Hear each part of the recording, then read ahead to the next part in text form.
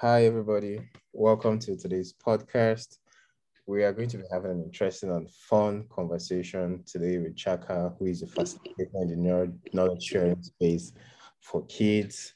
So, welcome to the podcast, Chiaka. Thank you. Thank you. All right. So, tell us. Happy to be here.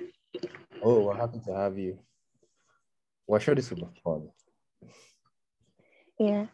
All right. So, tell us briefly, what do you do in terms of, say, your area of profession in child learning?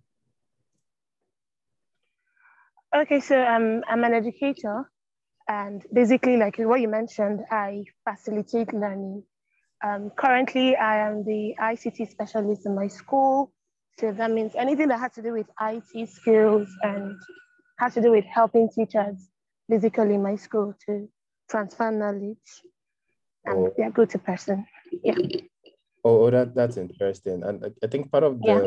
the conversation today will explore teaching in the digital age, and I think you'll be very ideal for that conversation down the line.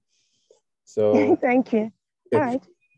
So part of my curiosity or part of the reason for having this conversation series is for me, like children, especially for the families that decide to have children, they're like a focal point, and being able to teach them or train them in a way that they benefit maximally from it is something of curiosity for me. So I'm gonna ask in your experience, in your opinion, like when do you think is the ideal time for parents to actually start taking deliberate efforts in teaching their children? Um, Ideally, actually, there's no ideal answer, sort of. But I think from research and just from personal experience, even because normally, okay, my school, I like to make reference to my school because that's where I have my experience from. All right. In my school, from ages from 18 months, you start noticing certain things about children. Even while I think they're actually at the womb, they actually take you hear people say things like, oh, you sing to your baby, and you hear that kick and all that. So Okay. the moment, I think it's from the womb, that's Okay. my own answer. The moment children start developing, before they even come out of the womb, sort of, you could take deliberate actions to like sing to your child, read to your child, even talk to your child, because they listen and they actually act or respond to such activities. But if you're in a classroom or you're in a school from Okay. ages 18 months, All that's right. like a year and 6 months, you start seeing children sort of like crawling, responding to nursery rhymes, start seeing them trying to develop their like fine motor skills. So you see them handling toys, moving toys, responding to music and the likes. So while you're at home too, you could take deliberate actions like singing to them, reading to them, even talking to them. They actually do respond. Yeah. Oh, thanks. That's like a fascinating series of response I've gotten. So like from what I understand is like at different stages of the child's development, as long as I think Yes. beginning from the point where they can get stimulus from the environment, say when they're in the womb, like people could actually start taking deliberate efforts to teach. And the example you Yes. gave of reading to the child when they're in the womb or playing music, I think I've seen a couple of that. Like what I see, like when parents want to get their child accustomed to a particular music, and most I've seen is classical music. Yeah. So they play a lot of Mozart Yeah. and all that. Then they read some particular books. You see fathers either reading to the mothers or that's fun. So that takes Yeah. me to like another version of that question. So Okay. ideally, since in your school or where you have most of your experiences is from 18 months and above, so what are Yeah. the right, like what are the most effective teaching frameworks or teaching tools So do you read to them? Do you sing to them? Is it more of a visual color representation? Like, what is the best way to get to kids, say from 18 months or so? Okay, so like we have this motto in my school, like every child matters and all children do not, they learn differently. Okay. So maybe as an educator, you have different learning styles. You have children that are visual learners. You have children that are kinesthetic. You have children that also listen to audio, right? And they learn better. Or you have children that is just like a combination of all. And also there's also something called for children in the early years, Okay. that's for like ages 0 to like 5. We Mm. don't have like an active style of teaching. We believe that children at that particular age should like learn through play. Oh, So it could be us creating that type of play. It could be active play, like going outdoors, exploring, or it could even be a short, like a maybe like short term form of learning where it's like circle time and you just have a little bit of active teaching or concentrated teaching. So we try to look at what generally, not just children in the early years, okay. we try to look at the learning styles or what different children respond to. And, you know, there's something called in education differentiated teaching. Okay. So we try to look at how to differentiate learning for different children so that everyone is achieving a particular learning goal. So if you are trying to um, reach across or teach a child, you just have to know the different styles of teaching. It could be active learning, it could be something as simple as group work, working as a group, it could be something as simple as creating visual displays. It could catch the child's attention and Mm-hmm. knowledge is being passed across. Or it can even be something as music, combining both. There's, okay, like in my class, what I like to do most times is I don't do the whole writing on the board. So like my classroom is the way it is, you have different things to keep a child engaged. So you Yeah. have children that learn faster. You want to challenge them or extend their learning. And you have children that are trying to understand one simple concept. So because you have that kind of mixed learners in Yeah. your classroom, you just have to make sure your classroom can accommodate all these learners so that no child is being left Yeah. behind in your learning goal. Oh, that sounds pretty much interesting. It's Yeah. I think it's more interesting for me, for the facilitators, than for the children, because you have like a vast arrays of tools you can check, Yeah. and you get to measure each children. Like, and from the way it sounds, like how difficult, like what is the difficulty in trying to like carry everybody along? Because like you pointed out, not everybody has the same frequency at which they learn and assimilate. So naturally, some children will be faster than the other. So what are some of the Yeah. challenges you face in trying to get everybody along? Create that kind of, yeah. Yeah. One, stress. It's a bit stressful because you have to plan your lesson. You have to know the children in your classroom. Then there's also the situation where you have like assessment, pre-assessment before your lesson.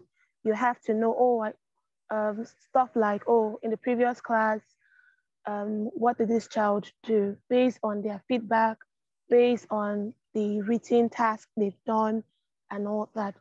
So if you're planning a class or maybe you're planning a topic or a learning objective you want to achieve, you need to know one, the number of children you have. And Okay. it's not so easy, right? Yeah. At the start of the lesson, you still have to give a short form of assessment. It could be informal, it could be formal. So imagine if you have regularly 45 minutes to teach a class, you have 5 minutes for your starter activities, and you Okay. have maybe say a class size of 10. In all honesty, that 5 minutes activity to truly measure or truly know where each child is at, your starter activity won't be actually 5 minutes. You might see yourself doing starter activities are like 10 minutes. Then when you have that kind of situation whereby you're trying to assess each child, time is going, you get. And because time is actually leaving, you might not really get a true, not most times, you might not really get a true sense of where a child is actually at. You might just want to do like, you might want to make like an estimate or a guess, or like, oh, I think this child is close to this, but not exactly at where you want that child to be.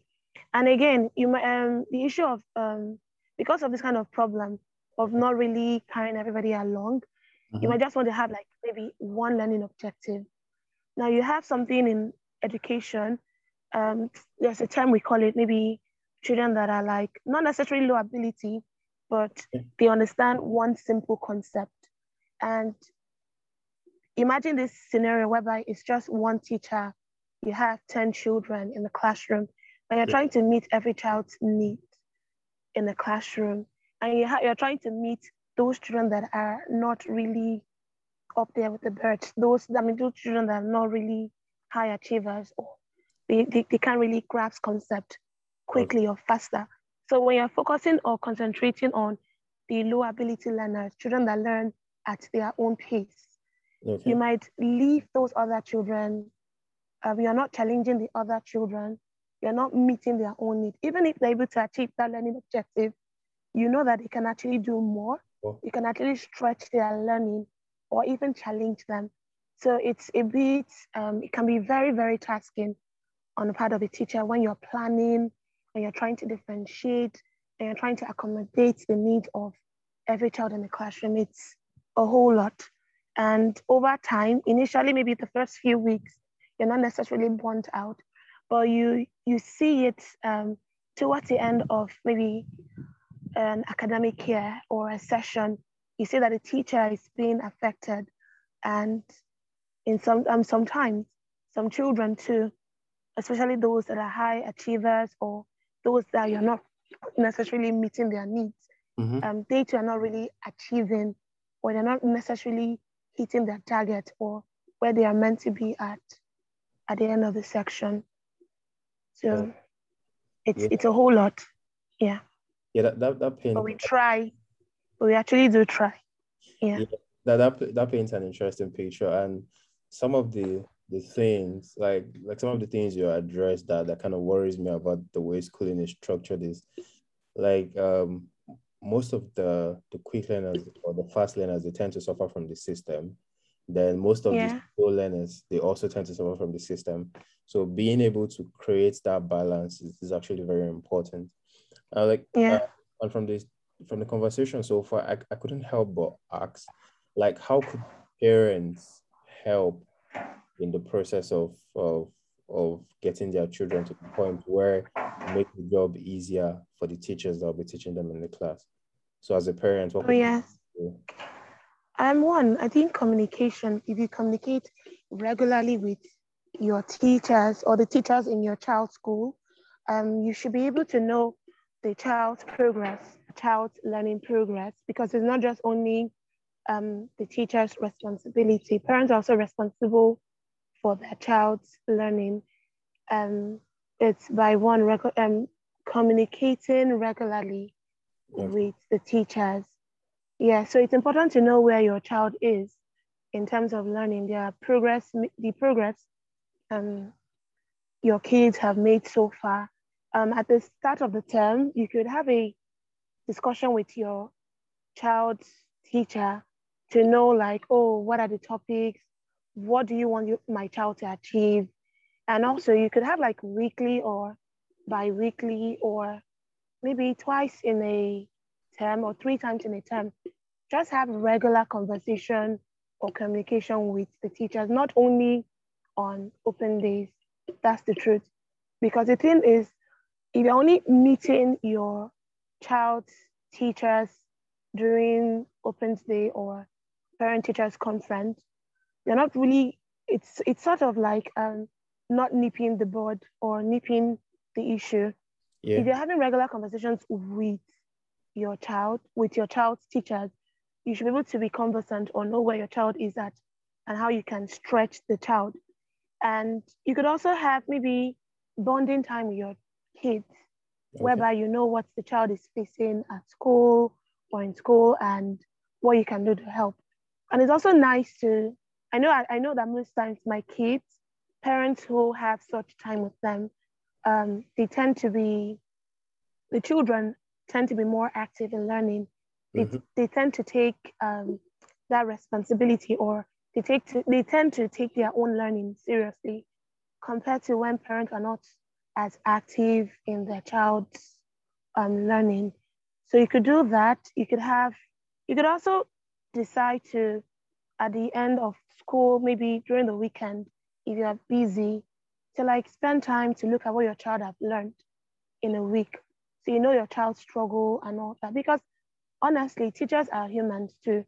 And remember the problem we mentioned earlier, teacher not really catering fully to each child's learning need.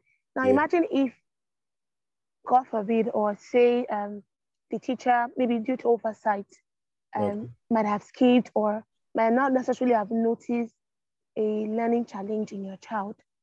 Okay. When you are able to spend that time, ample time with your own child, it's like one-on-one.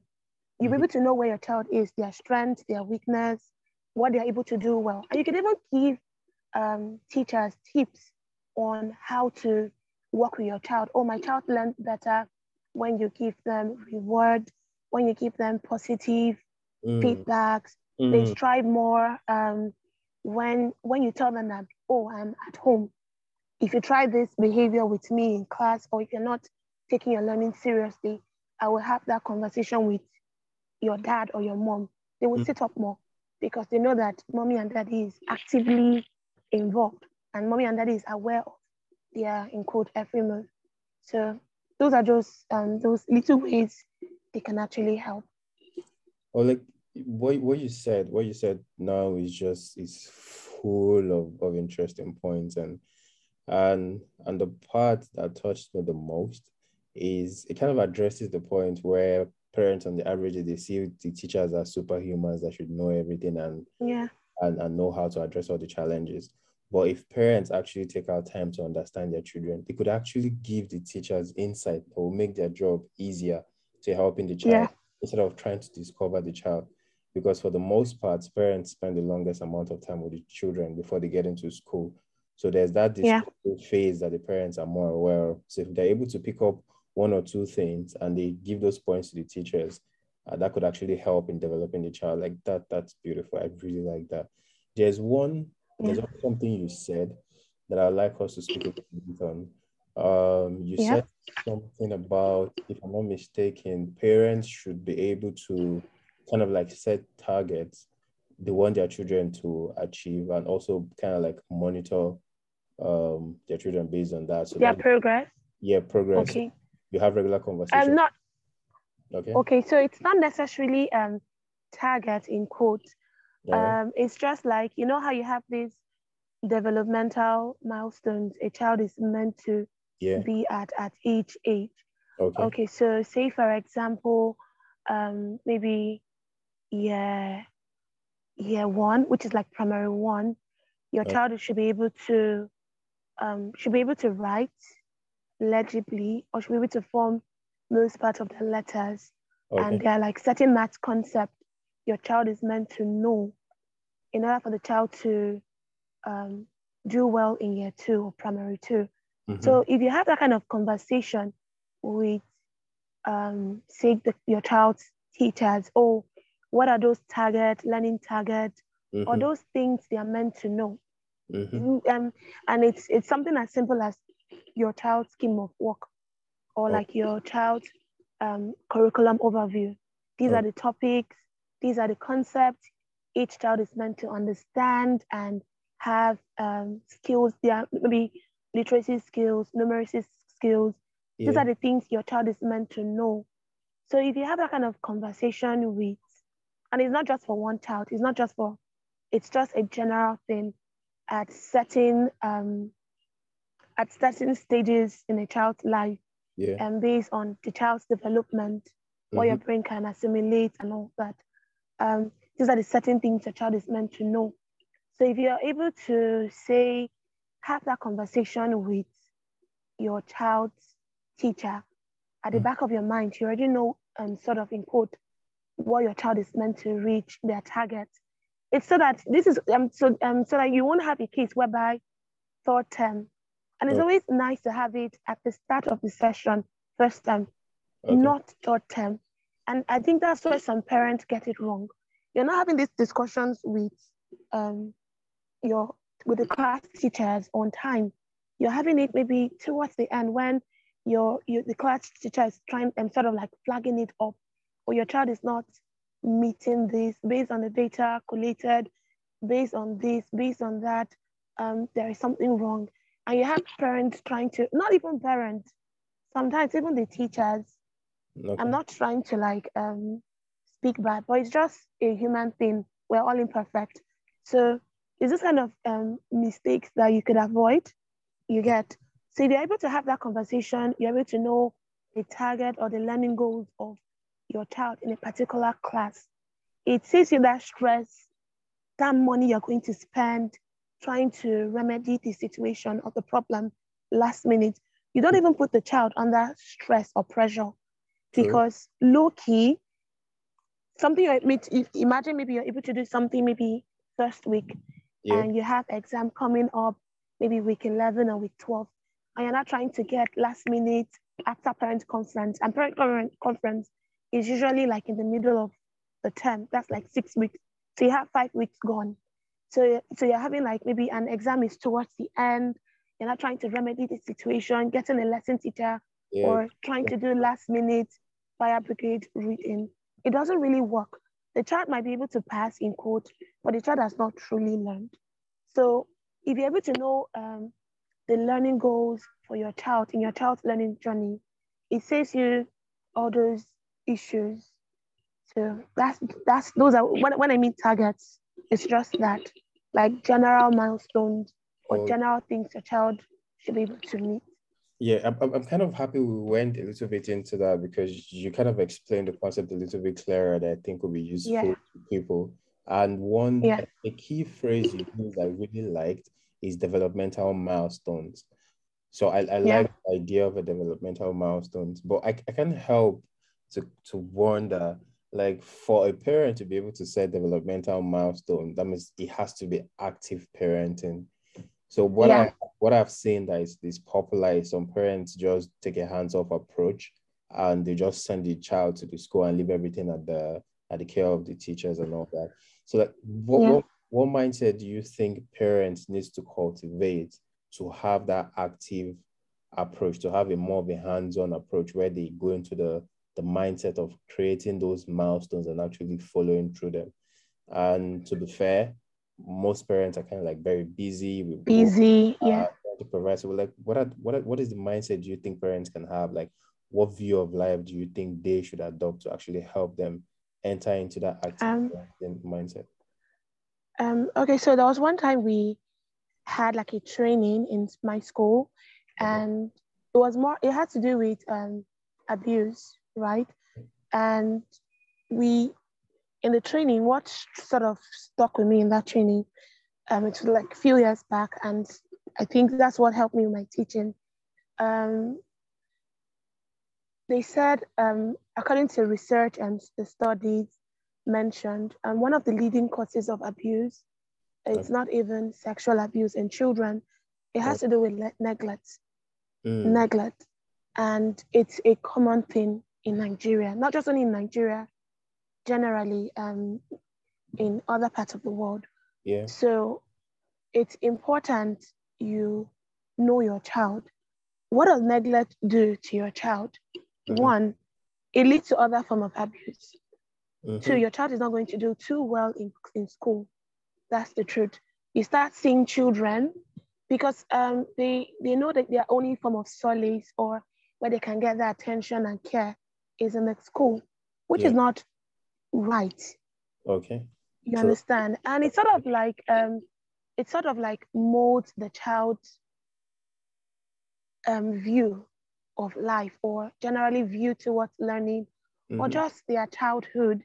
When you hear of people that are victims of neglect from Yeah. their parents or from their caregivers. As adults, you sort of see the way they see life. They don't necessarily have like a happy childhood, and Mm-hmm. it affects their learning. So, like my own advice to like parent is, you want your child at the end of the day should not just look at you as, oh, mommy went to work, no, daddy went to work, and all that. Don't just think that school is the only place whereby you can drop your child and you go to work and that's the end. Learning takes place also in the home. Mm-hmm. Learning should even continue. That's the whole point of homework. Mm-hmm. Homework should be done with parent. It's not just only a child. Oh, yeah. Remember, it is still a child trying to learn, Mm-hmm. trying to understand concept, trying to understand certain concept. So the whole point of homework is to consolidate learning that has already happened in the school. Your Mm. child is learning, is developing. They are trying to understand certain concept. Something as basic as addition could be a fun activity you could do over the weekend if you are a busy parent. And I think that's why most schools now, they're taking, in terms of learning Mm-hmm. and homework and assignment, they're taking the approach of, they are taking the approach of project-based task, whereby it's not just 1 plus 1 is 1. You could Okay. do something fun with your child to consolidate or understand concept that was being taught within the week. It's your child at the end of the day. There is only so much a school can really do to Mm-hmm. help your child. Mm-hmm. Like you mentioned earlier, for the most part of the day, a child can only spend like say max maybe 8 hours in a school. What Mm-hmm. happens to the other 16 hours? Yeah. That is your own responsibility. That's why you're the caregiver, providing that care, that emotional need, that Mm-hmm. emotional support. You're still the teacher technically. Mm-hmm. Technically, you're still going to teach your child, whether it's the formal concept being taught in the school, or even in terms of morals, in terms of responsibilities, in terms of trying to shape their mind on their on the general view of the world. Your child is still depending on you to give them that. And they actually listen to parents more Mm-hmm. because they know they can trust their parent. We are just adults that are being trained. And because maybe we have that passion to help children. But at the end of the day, they are your kids. And if you truly love your child, it's not just only providing them the best form of education, you should also be able to impact or transfer this knowledge, what you've learned, to them. And children actually learn when you do. So when you spend time with your child, they assimilate faster. They don't even assimilate as fast as, and it's as something I've actually seen or I've observed. Okay. Um, they assimilate faster when you are teaching them. They want to listen to you speak. They trust your judgment compared to when you sort of like bring a lesson teacher, you Mm. get, to the house to teach them. They enjoy that bonding time because they know you're busy and all that. But when you make out time for your kids, they don't ever forget. Kids do not ever forget that experience, that bonding time experience you spend with them. Like for example, now Bruno, say, do you remember any fun activity you had with your dad? Oh yeah. I Do remember. you can you reflect, or do you remember the number of times maybe he bought you gift? Can you count?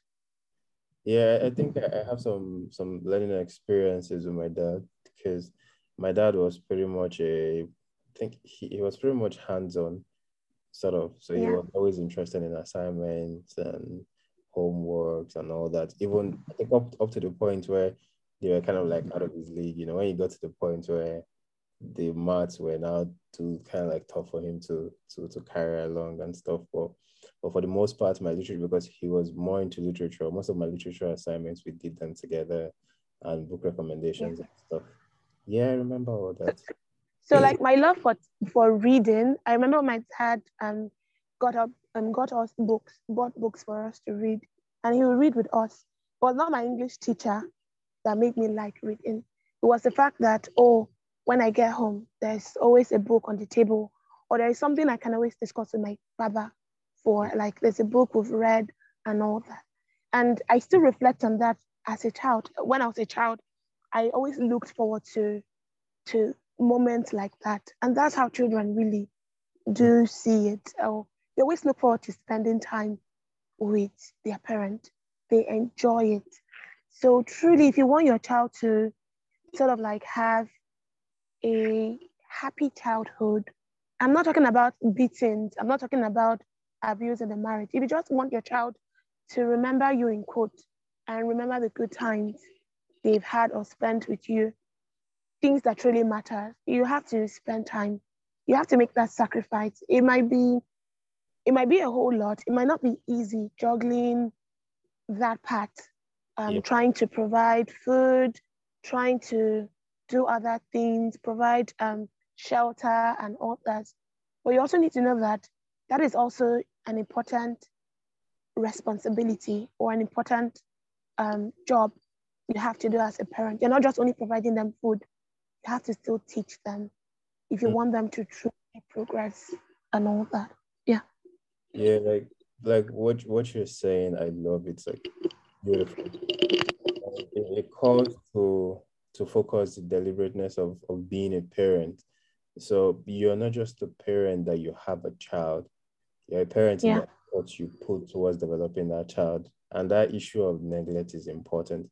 And like what you said, like the parents, they are like the first tutors the children have, because at the early stage of child development, they basically copy through a process called where they see what, Mimicking.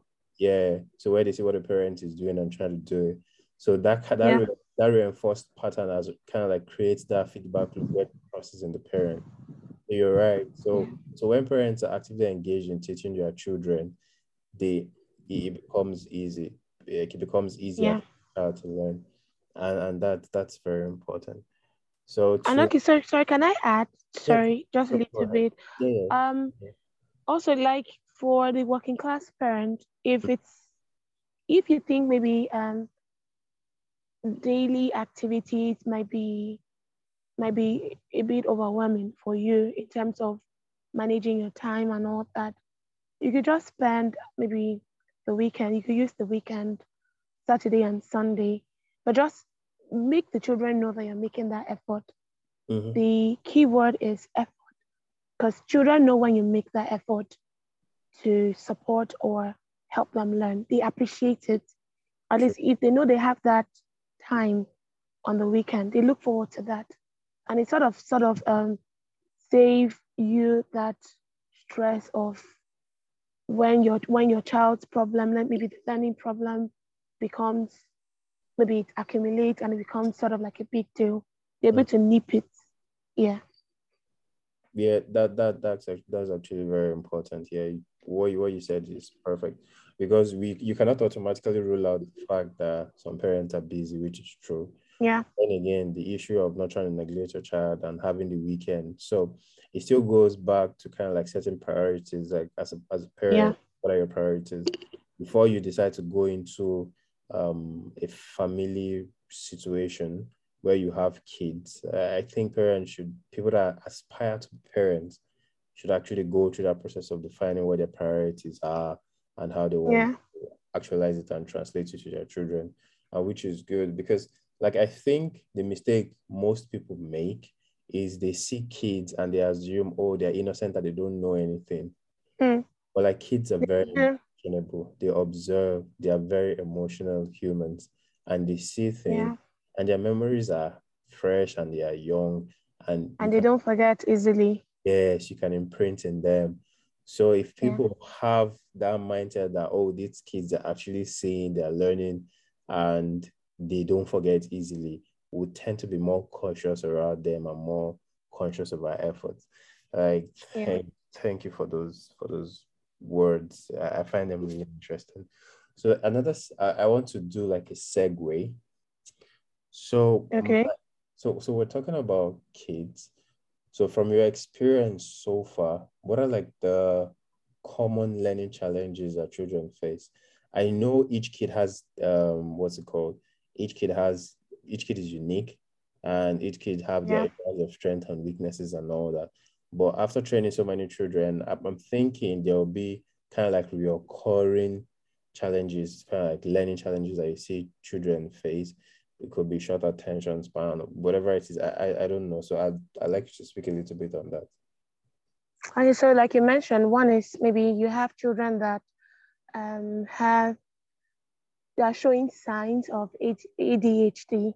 So you Mm, actually have kids that actually have they're restless and they have that short attention span. Then you have kids in sort of like maybe behavioral in mm-hmm, terms of their behavior, and you have learning problems. Maybe kids that are maybe they are struggling with math concept, understanding math concept. You have what is called dyscalculia. mm-hmm, Then you have um, children that have the literacy issues or not understanding certain words and all that. You have dyspraxia, dyscalculia, you have dyslexia. Then you also have children that that's why you have like these special learning support kids that not necessarily particular subjects, just generally they are like slow to grasp a concept. So you have those kids that are like low ability learners, and you just need to know how you could accommodate or meet that learning need. Then you also have kids that maybe they have bad handwriting, they don't know how to write, or they just have actually you have kids that have bad tempers. mm, They could, yeah, at an early age, they're already showing signs of that.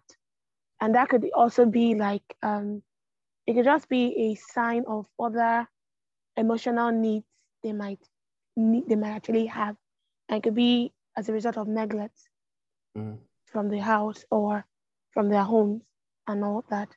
So there are so many things you could look at their learning difficulties in terms of learning, Okay. and you could also look at it in terms of behavior, their behavior patterns, what they are facing, like the ADHD Mm-hmm. kids. Then you also have, I'm trying to remember, there's one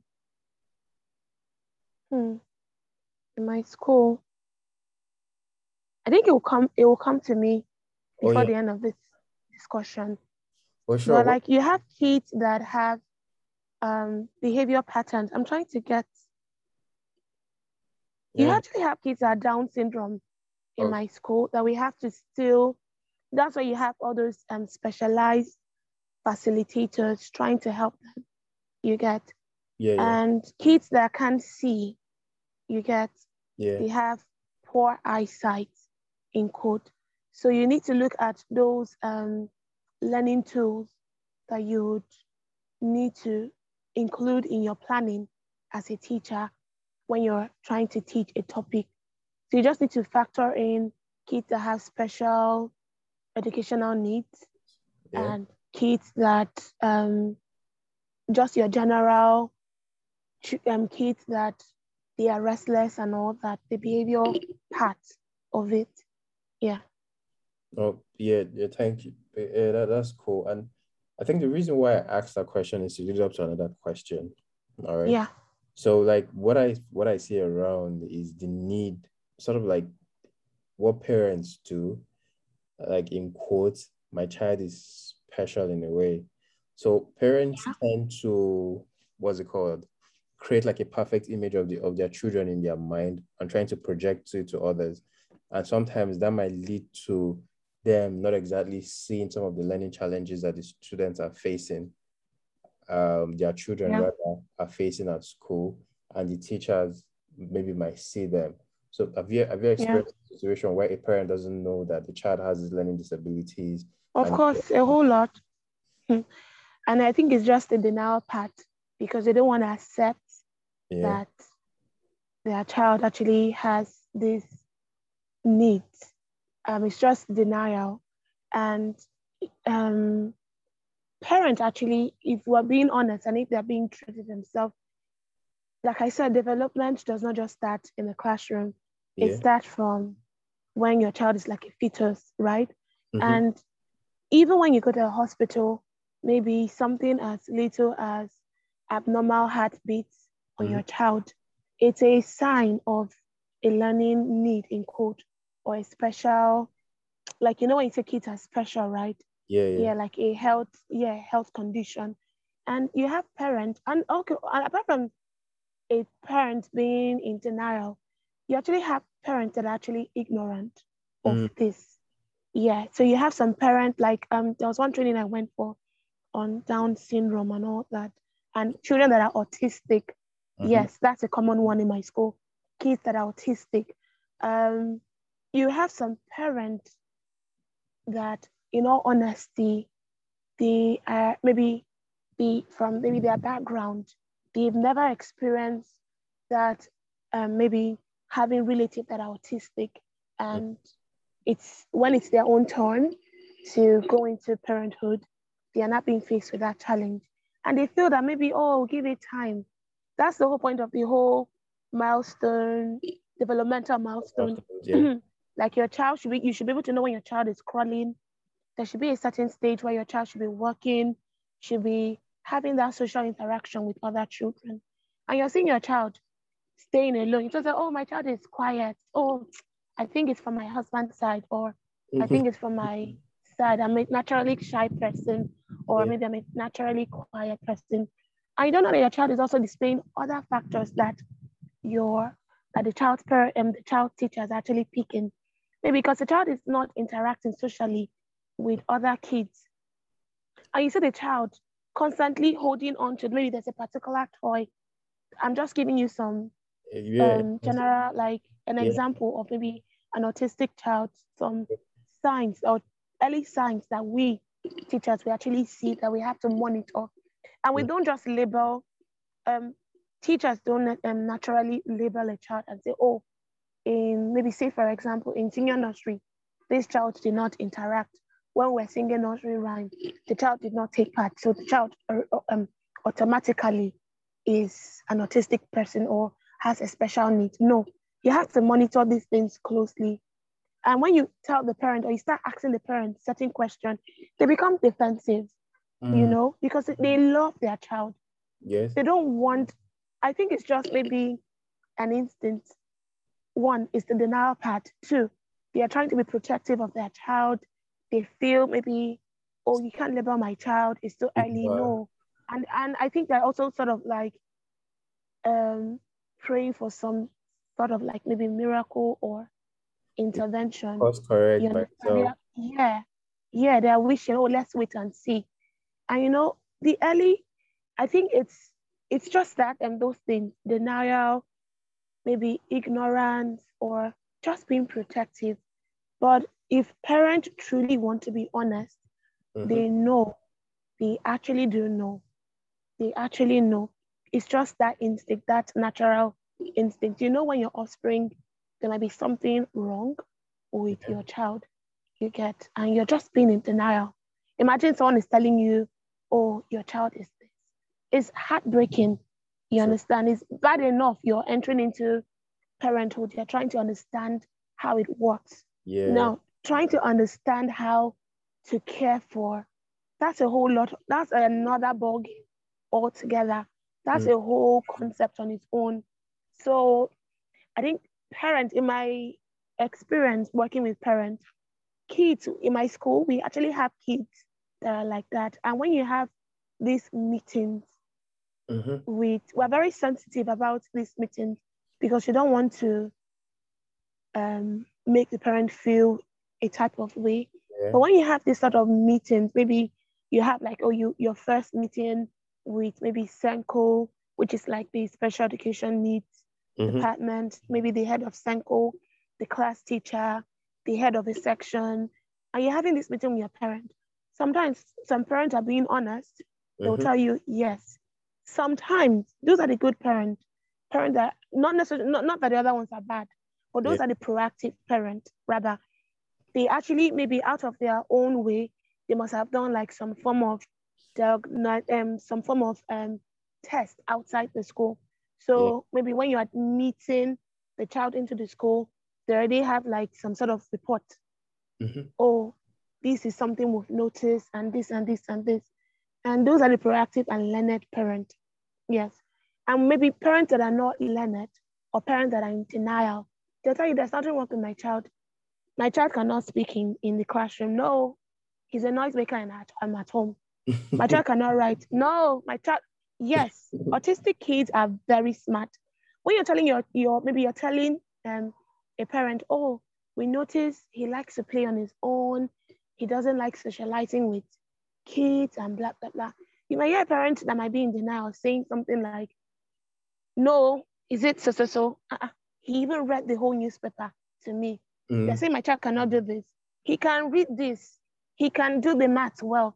He can do this. What are you saying? Before you know, you understand, being protective. Yeah. If you're not diplomatic about this sort of thing, they might just withdraw their kids and say, no, no, no, you want to label my child. No, no, no, no, no. So you want to start picking on my child. So because you can't do your job as a teacher. So you want to now say this is the reason why my child is this. No, no, no.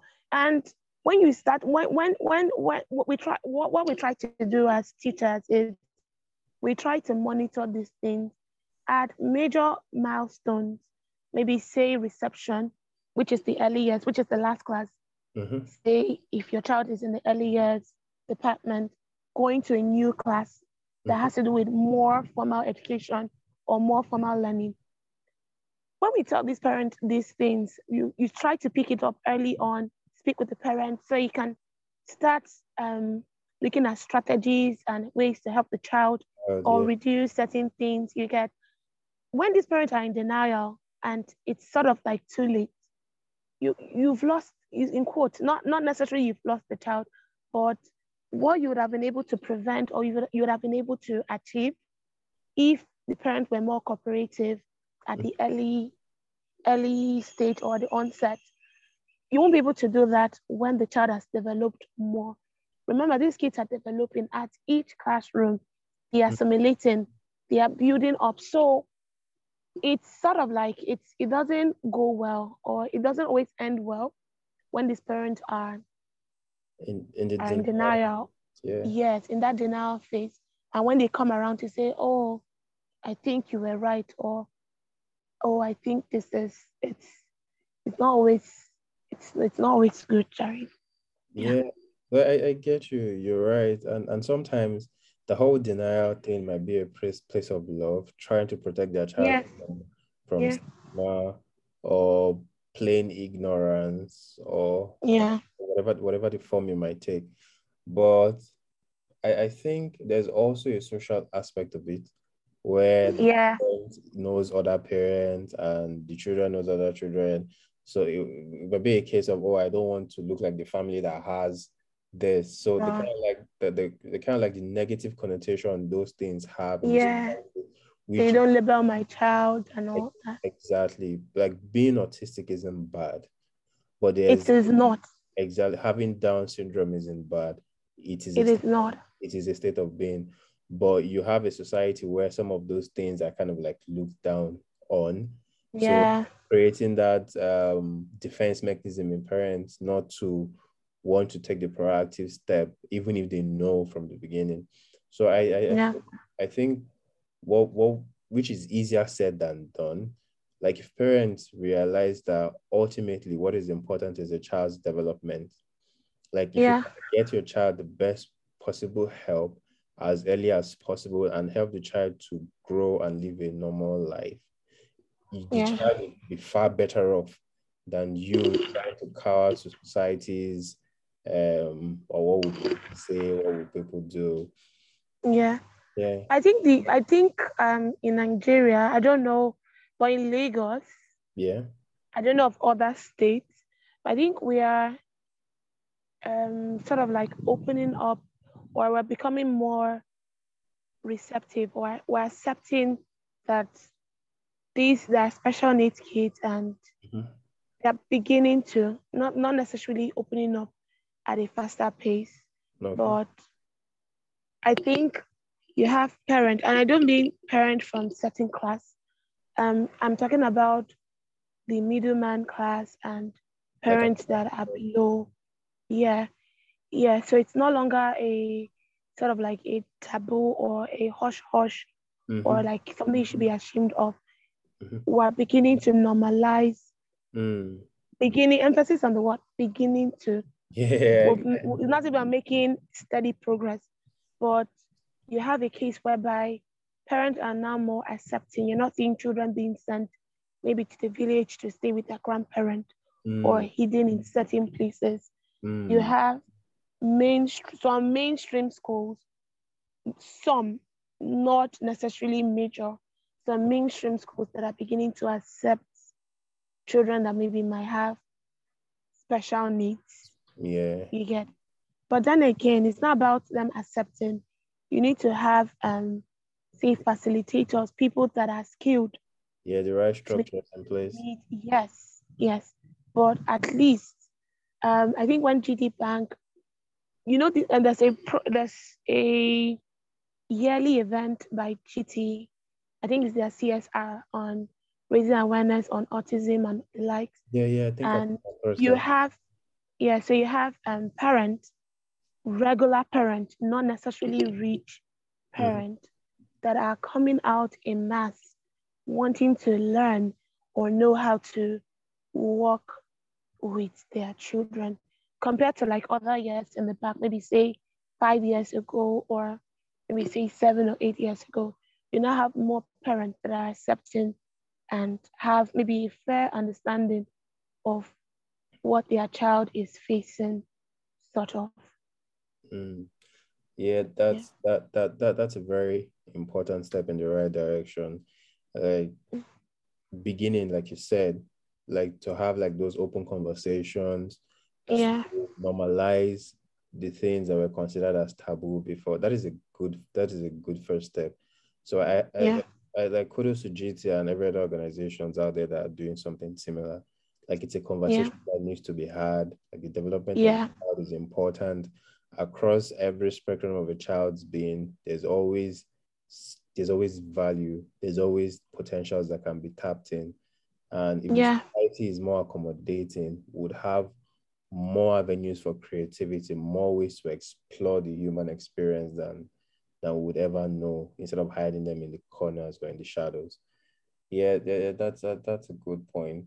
So I'd like us to transition into modes of learning. So you mentioned you are into ICT and all that, into like digital learning and stuff.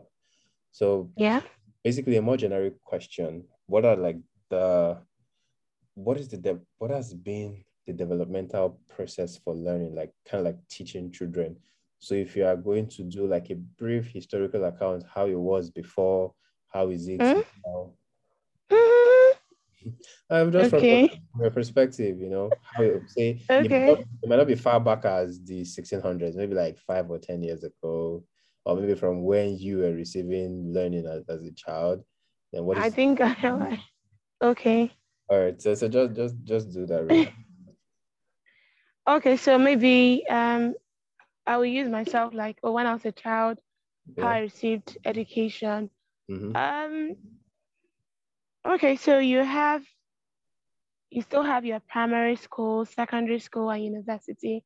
And if I have to look back, and this is just me. This is not sure. general, because what I wanted to say is just like, okay, my primary school teachers, I don't think, and that's sad, honestly. I was having this conversation with my friend, but no, I don't think any teacher stood out for me. And it's sad. I don't know why. And I try to, maybe it's just me, but I don't know. But like I keep picturing myself in the classroom as a child, and what I know then was, we had this blackboard and like chalk and like cane. Cane stood out for me. If you miss, I don't know why cane. Like, because honestly, like, okay, in my postgraduate, we had to do that reflective thinking. Okay, how did you receive education? And honestly, that was what I wrote in my process work. Cane stood out for me. You had to be flogged, which I don't think we're doing that. I can't do that in my workplace, and I don't think I'll ever do that as a teacher. And I don't think for me, because I'm trying to do this comparative analysis. Fine. As a child, when I received the education, it was more of whatever your teacher says, you have to accept. Like a You first. can't question. Yes. You can't question why. You can't ask that why. You can't explore to know, to accept or receive learning. You understand? There was no adventure. Sadly, there was no adventure. I think it was just more of like, even the sitting arrangement was just too strict, or like rote style of learning. What is a computer? Whatever whatever your teacher tells you is a computer, that is it. And you don't even know what a computer is used for. You understand? I'm just giving that example. You don't even know what a computer is used for. You can't say it in your own words. You get. So for me, far back, it was more, I think it was more of like the whole desk and a chair. You have a sitting partner. You have to recite your 2 times table. There were no other method to understand certain math concepts, something like multiplication, or it's like something like multiplication, your 2 times table. It has to do with addition, repetitive addition, adding 2 plus 2, adding this plus this plus this, grouping method. There are not different styles of learning.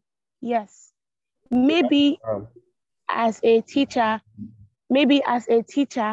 I had to learn all those things. But in my school then, I can't mention the school, but it was just so sad. Like, it wasn't fun. No name dropping. Maybe it was more like, and no names dropping, but we know the school. But honestly, it was not fun. It wasn't fun. Maybe fun was outside playing with my friends, which is also another form of learning. But who says learning can be fun in the classroom? That is why even learning should be fun. You understand? Your child should, your kid should be able to explore the classroom. There should be computer areas. There should be areas for games. You should have like a library. Something as simple as a library, Bruno. I did not really, in primary school, in all honesty, I don't think I had that reading time. I can't remember any time we went to the library. It was just like a special place. A special place. Like, it's like a mysterious place, or like a special place where... Yes. If you go, you have to come out. So it wasn't fun. You get, they will flog you for no just reason. Kneel down. Did this. It wasn't just fun. You have to cram la pour. Everybody stand up. Everybody, okay, go for assembly. I'm not saying that is bad though, no. But it was too rigid. It was too authoritative. It was too rigid. It wasn't fun. You understand? Like, compared to now, in terms of ICT, because I like to pick that too, because it's my recent work experience. In terms of ICT, right? Sadly, when I was a child, I don't think I could count the number of times I went to the ICT lab. But I knew for a fact that it was in that our levy, like your school fees. You will have to pay computer levy. Yes, but sadly, we did not have any practical experience. Like the kids I teach, sometimes I may be jealous whenever I teach them. In my heart, I can't tell them that because it would be shameful. But in my heart, I'm like, oh, these children, you don't know what you all are enjoying. Because I used to compare myself, Chiaka in year 3, or maybe imagine little Chiaka of maybe year 2, primary 2, beginning to learn how to use, not necessarily proficient, but beginning to learn how to use certain tools like maybe PowerPoint, Google Drawing. Familiarize yourself with it, Yeah. And remember, like, we had that same, a computer is this that processes, that sends input, processes, and brings out information. That's all. We don't even know what a computer can use, what we can use a computer for. we know the parts of the computer, but we don't have typing skills. We don't have mouse control skills. And these are certain things that a child should be able to develop, even in the primary level, not even secondary level. I'm not even talking about tertiary. Please let not get started about tertiary. So we carried that same nonsense, that same style of learning to secondary school. Secondary school was still the same. Physics class. Me and my friends we're all laughing today about, oh, when we go to physics, and the only thing will say, oh, how did you avoid anything, or what precautions did you take? And the normal thing we always write was I avoided error due to parallax. Oh God, I swear to God, like that's the only thing that was standard 1 mark in your WAEC. Error due to parallax, nothing more. Do I even know what? The only fun thing for me was just biology practical, and that's the only thing I think stood out. Igbo, you see one woman selling crayfish and blah blah blah. It was not just nice, it wasn't fantastic. And I was asking some of my friends like today, oh, who was your favorite teacher? Who was your favorite math teacher? And they were able to mention.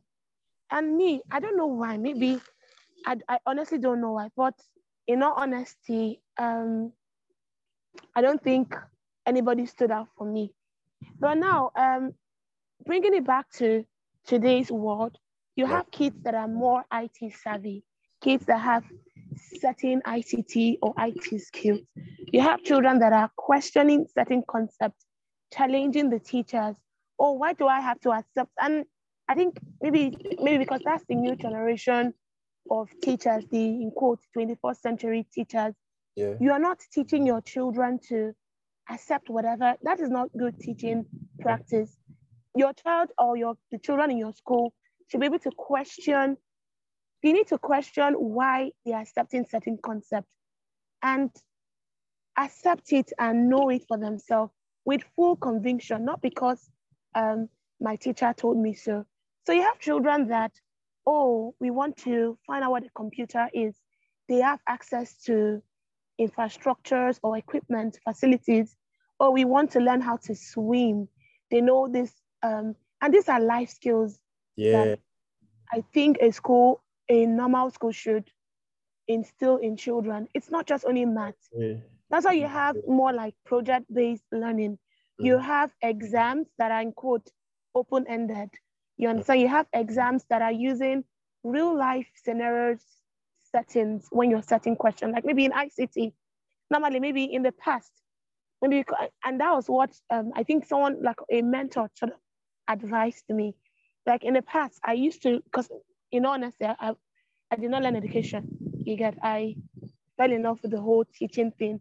And in the past, because I was still borrowing the concept, the teaching concept, or the way teachers in the past used to teach.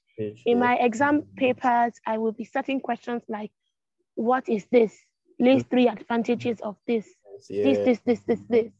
Because I want you to pour out whatever it is I've taught you. But that's not how you truly, truly assess a child.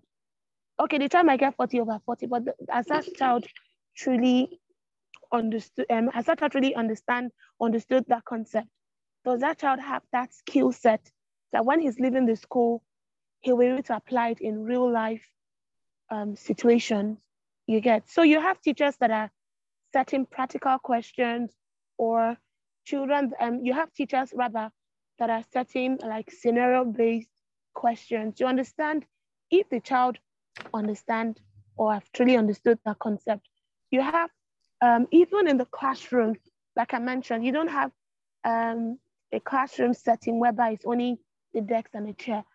Like in the early years, I wish I could show you a picture of I think that's one of the favorite classes I love to teach, because it sort of like enabled my creativity and enabled me to freestyle and own my teaching. So like in an early year setting, maybe we only see like few chairs, maybe max 4 chairs, and you have 10 children. You might see like a rug, you might see like a library corner, you might even see like a TV corner, you might even see like toys, like your play corners where you could go to and do your role play. it's not just even in the classroom. Learning is also taking place outside. So you're not just limiting the children to like say, oh, this is the fixed timetable. Once it's time, go and learn maths, go and learn English, go and learn science, go and learn this. No, you are even, there's something called cross-curricular, where you are relating what you've learned in maths to like maybe English. Maybe you're reading words and you say, oh, how many apples can you see in the picture? Okay, let's count. See, we've linked it to maths. Or, oh, let's find out why this is this. Oh, let's go and plant. Let's study the stages of growth in, say, maybe a bean, the life cycle of a bean. Or, oh, we're going to bring in maybe a pet, a class pet. So they are learning responsibilities. They're learning how to be responsible. You also have circle time where you're talking about your feelings and emotions. I don't think I did that when I was a young I child. don't remember doing Having that. circle, I honestly do not. It was only going to guidance and counseling to go and find out what you want to be when you are older. And that's bad. But I think in today's world, you have teachers that are in the pastoral. So you have issues like, you have certain issues like bullying. And my school, we're trying to do, we do this thing called, we practice kindness. So you have like a kindness tree. Every child is responsible for each.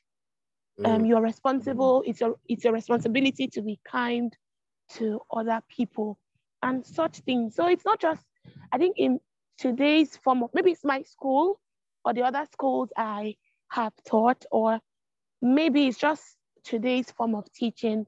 You have it's no longer the whole math, English, the subjects. You're not trying to give the children other skill set, life skill set that it is that once they leave the school setting, they will be able to apply it in their life. So it's just those things. Like I can't plug a child, but there are other ways I can discipline a child. And I think for me, honestly, I think one thing I said when I started teaching, and that's something I try to live by, is that, like I mentioned, children remember if they had a good childhood or not, if they enjoyed whatever it is, whatever experience, they're able to know when they're older if it was a good one or a bad one. And I said, I honestly want to be that kind of teacher that, in all honesty, any child that leaves my classroom will have a fun experience. They won't be afraid to learn. They don't want to be scared when they want to come to school. They are not afraid of me.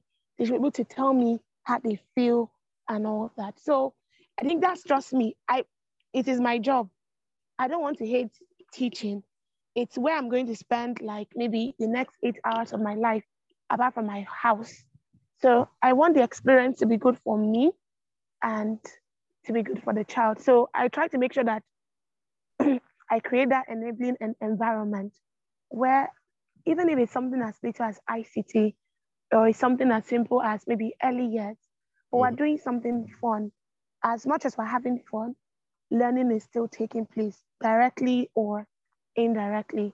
And I try to think, not necessarily I think, at least the kids I've taught in my first school, which was not even a British school in quote, but like a Nigerian school. At least to some extent, they still remember me. At least the kids in my area that I used to teach, they still not. It's not as if I'm one popular teacher in my school, or it's not as if the school is close to my house. But once in a while, whenever I see them, I pretend as if I don't know them, and they'll say, "Oh, I know you. I remember you. I remember you used to teach me this." And for me, I think that I'm okay with that. I'm okay with the fact that at least to some extent, they still remember me. And when they remember me, they don't, how there's some form of remembrance. You want to avoid the teacher, you squeeze your face or you're angry. But at least to some extent, they are smiling and like, okay, that's fine. So that's that.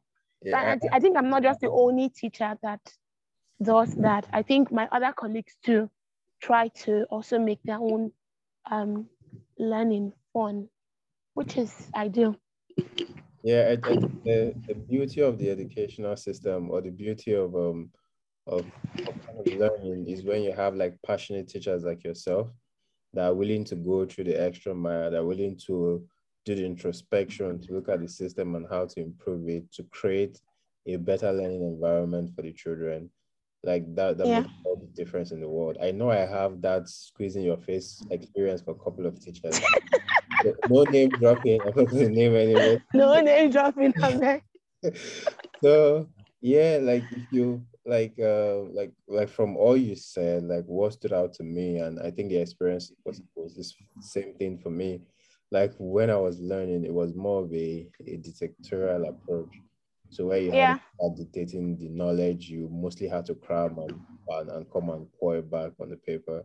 But now you have more of an interactive, grounded and well-rounded teaching experience where the children yeah. are actually given the enabling environment to explore and yeah But yeah. in all fairness, Mm-hmm. while we were experiencing that form of learning, right?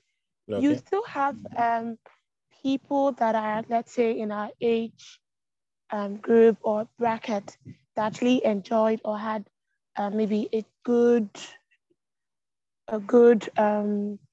learning system. They Yeah. maybe what I'm saying now, because maybe now I'm in the educational phase Yeah. and I'm in the educational, I'm now teaching, and um, maybe I'm teaching a good school. You Mm. still have people, maybe like my mates, that actually experienced or had a different experience compared to what we had. Yeah, You like understand? But it were not many, yeah, but like there are people too that had that good quality education. Yeah. yeah, like my own experience isn't all that like I had some Great. Okay. like okay, my own learning experience was kind of like bitter and sweet. And that is Okay. like some of like the interest, some of the reasons why I started conversation series like this. Like for the educational system themselves, the way they function, it wasn't all that Yeah. good for me. Like I said earlier, Yeah. had like a parent that was hands-on. So Okay. when I was early in my primary years, I was taking computer classes outside school. Oh, okay. So when I came back from school, so I did the whole Microsoft Corel Draw. So I was pretty much good with computers. So when I was in like Yeah. 3 or so, I was like the computer prefect in my school because Oh, nice. yeah, I was better off than most of the kids around. And that was not necessarily because of the educational system, was because my dad actually took active interest in me learning Oh. learning those skills. And I think I dabbled in music at a particular point, but Oh, nice. I wasn't any good at it outside the school structure. So it boils back to like to what we started off, like parents having developmental milestone for their kids, being Yeah. active in training their children. So sort of like some people might not be fortunate to go to those schools where the curriculums are very robust, they're very nice and everything. Yeah. But when you have parents that are active in training their children, they will look for other alternatives. Yes. Honestly. So you can do Yes. an investment in your house and buy a computer set and walk your children through it, even if it's a guitar, and teach them music. So that Yeah. learning experience, the teaching experience doesn't necessarily start and end in school. It It continues, doesn't. yeah, so it continues at home. So that balancing effect is actually very good because if you leave your kids to the school system, so they are at the mercy of how good or how bad the school system is. But if you provide that extra learning environment, you kind of like try to cushion that effect and make it a little bit interesting for them. So yeah, Yeah. has been a lovely conversation. One on the digital learning aspect of it. So Yeah. I am very, very, very much not like I'm kind of like against the digital culture in this age Why? because of the addiction to the social medias and all the not so fun stuff that happen on the internet. So you have people becoming more glued to their screen. You have people having less social interaction because they are talking to people on the phone instead of talking to people around them. So there is also Yeah. that negative effect of the whole digitization of our lives.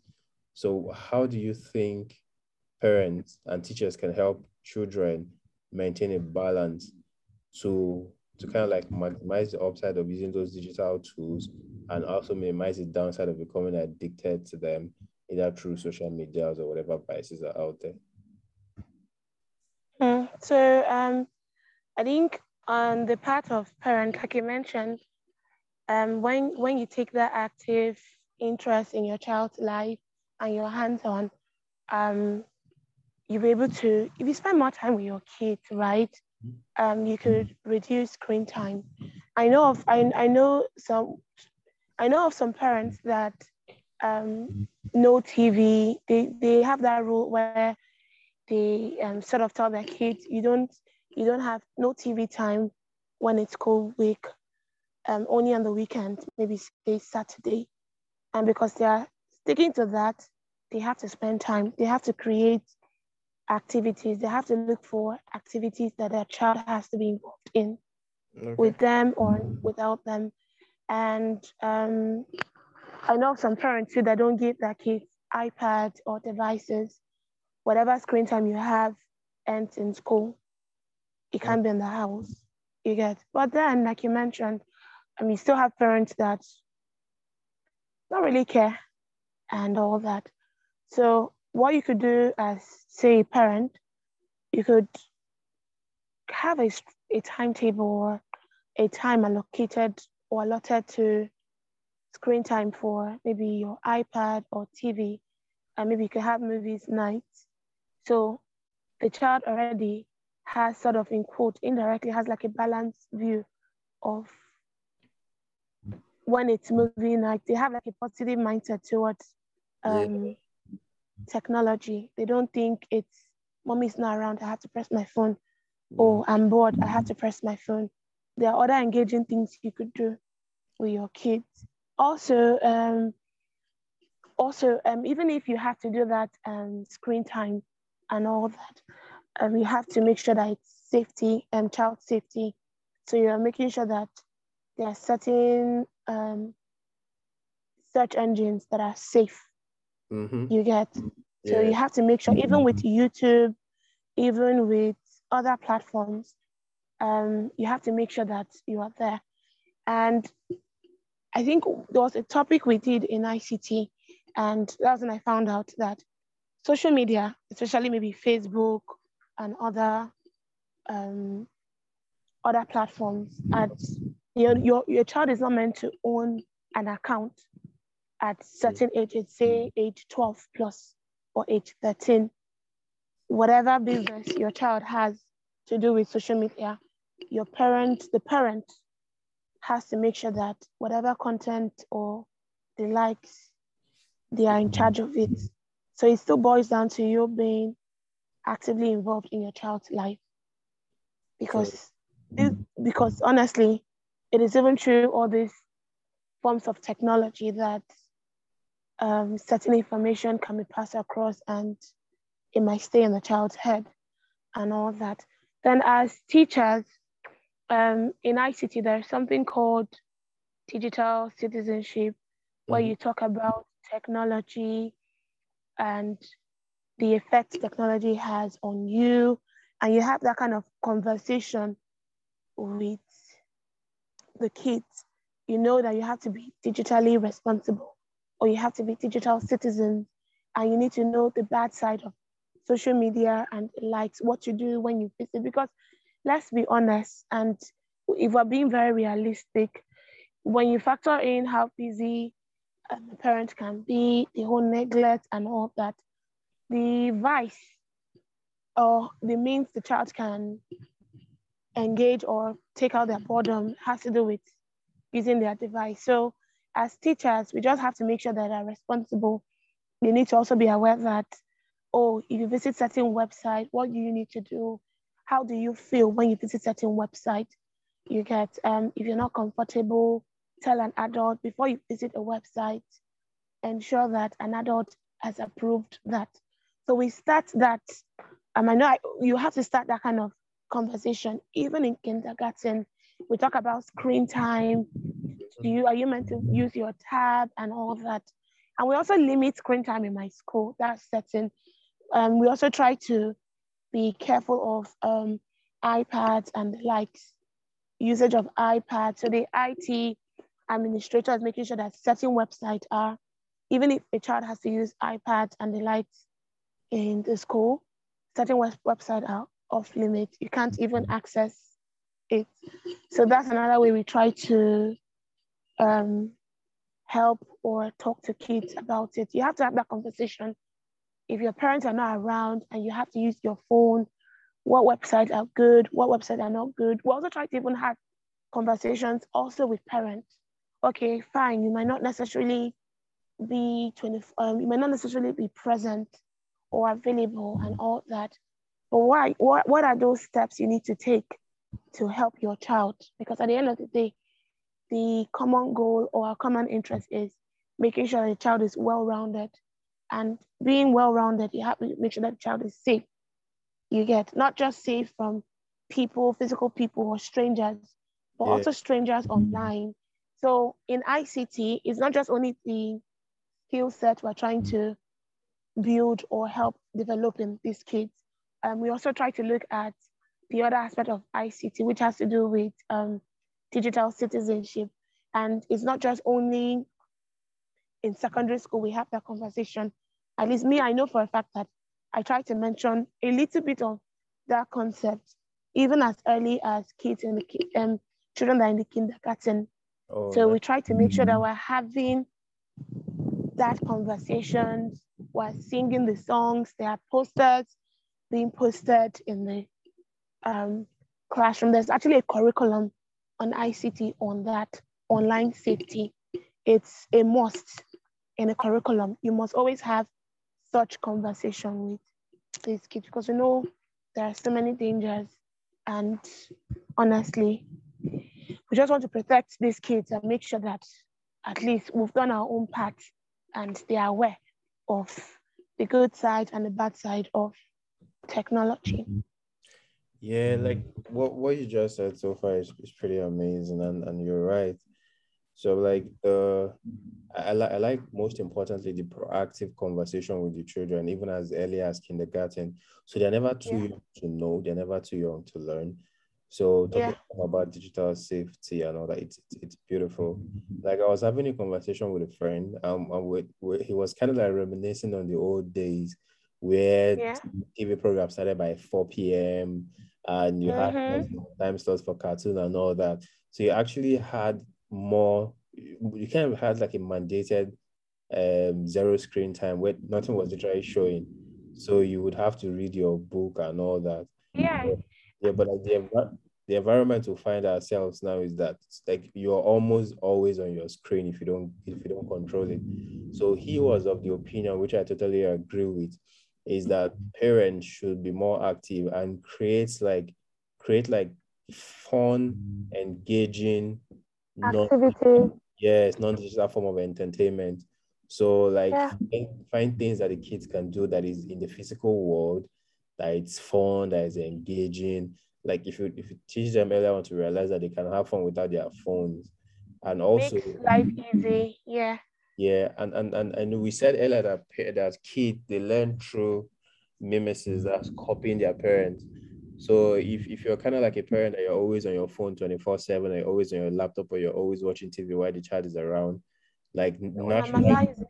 Yeah. yeah, they'll think is natural thing to do. Like parents, they get all happy when they say, "Oh, this our child is tech savvy," like he's swiping through phone. What the child is basically saying, doing is looking at what you're doing and is just replicating that action. Yeah. So if as parents are more conscious that these children are actually copying them, and the best way to instill positive attitude in your children, especially when they are young, is for you to leave those positive attitude, like to exemplify your Yeah. action, reduce your screen time, have fun outside, go out, take the kids, engage more with them than either chatting with your friends on the phone or talking. And addiction is real, honestly. Addiction is real, not just only for the kids, even parents too. You just get addicted to the whole use of technology. You think you're bored. Oh, without my phone, I can't do Yeah. other things and the like. So that's true. Yeah, it's on this note, I'd like to. I think we've been here for over an hour, maybe two, Yes. and it's been an exciting conversation so far. we're going to have like a part two of this conversation. Maybe we'll make it more fun with pictures and videos and slides and and all the things you wanted to show us. Like in the part two, we'll definitely revisit this conversation. I know, no problem. Thank you. Nice having you on the podcast, Checker. Thank you too. It was nice to as well. All right. Thank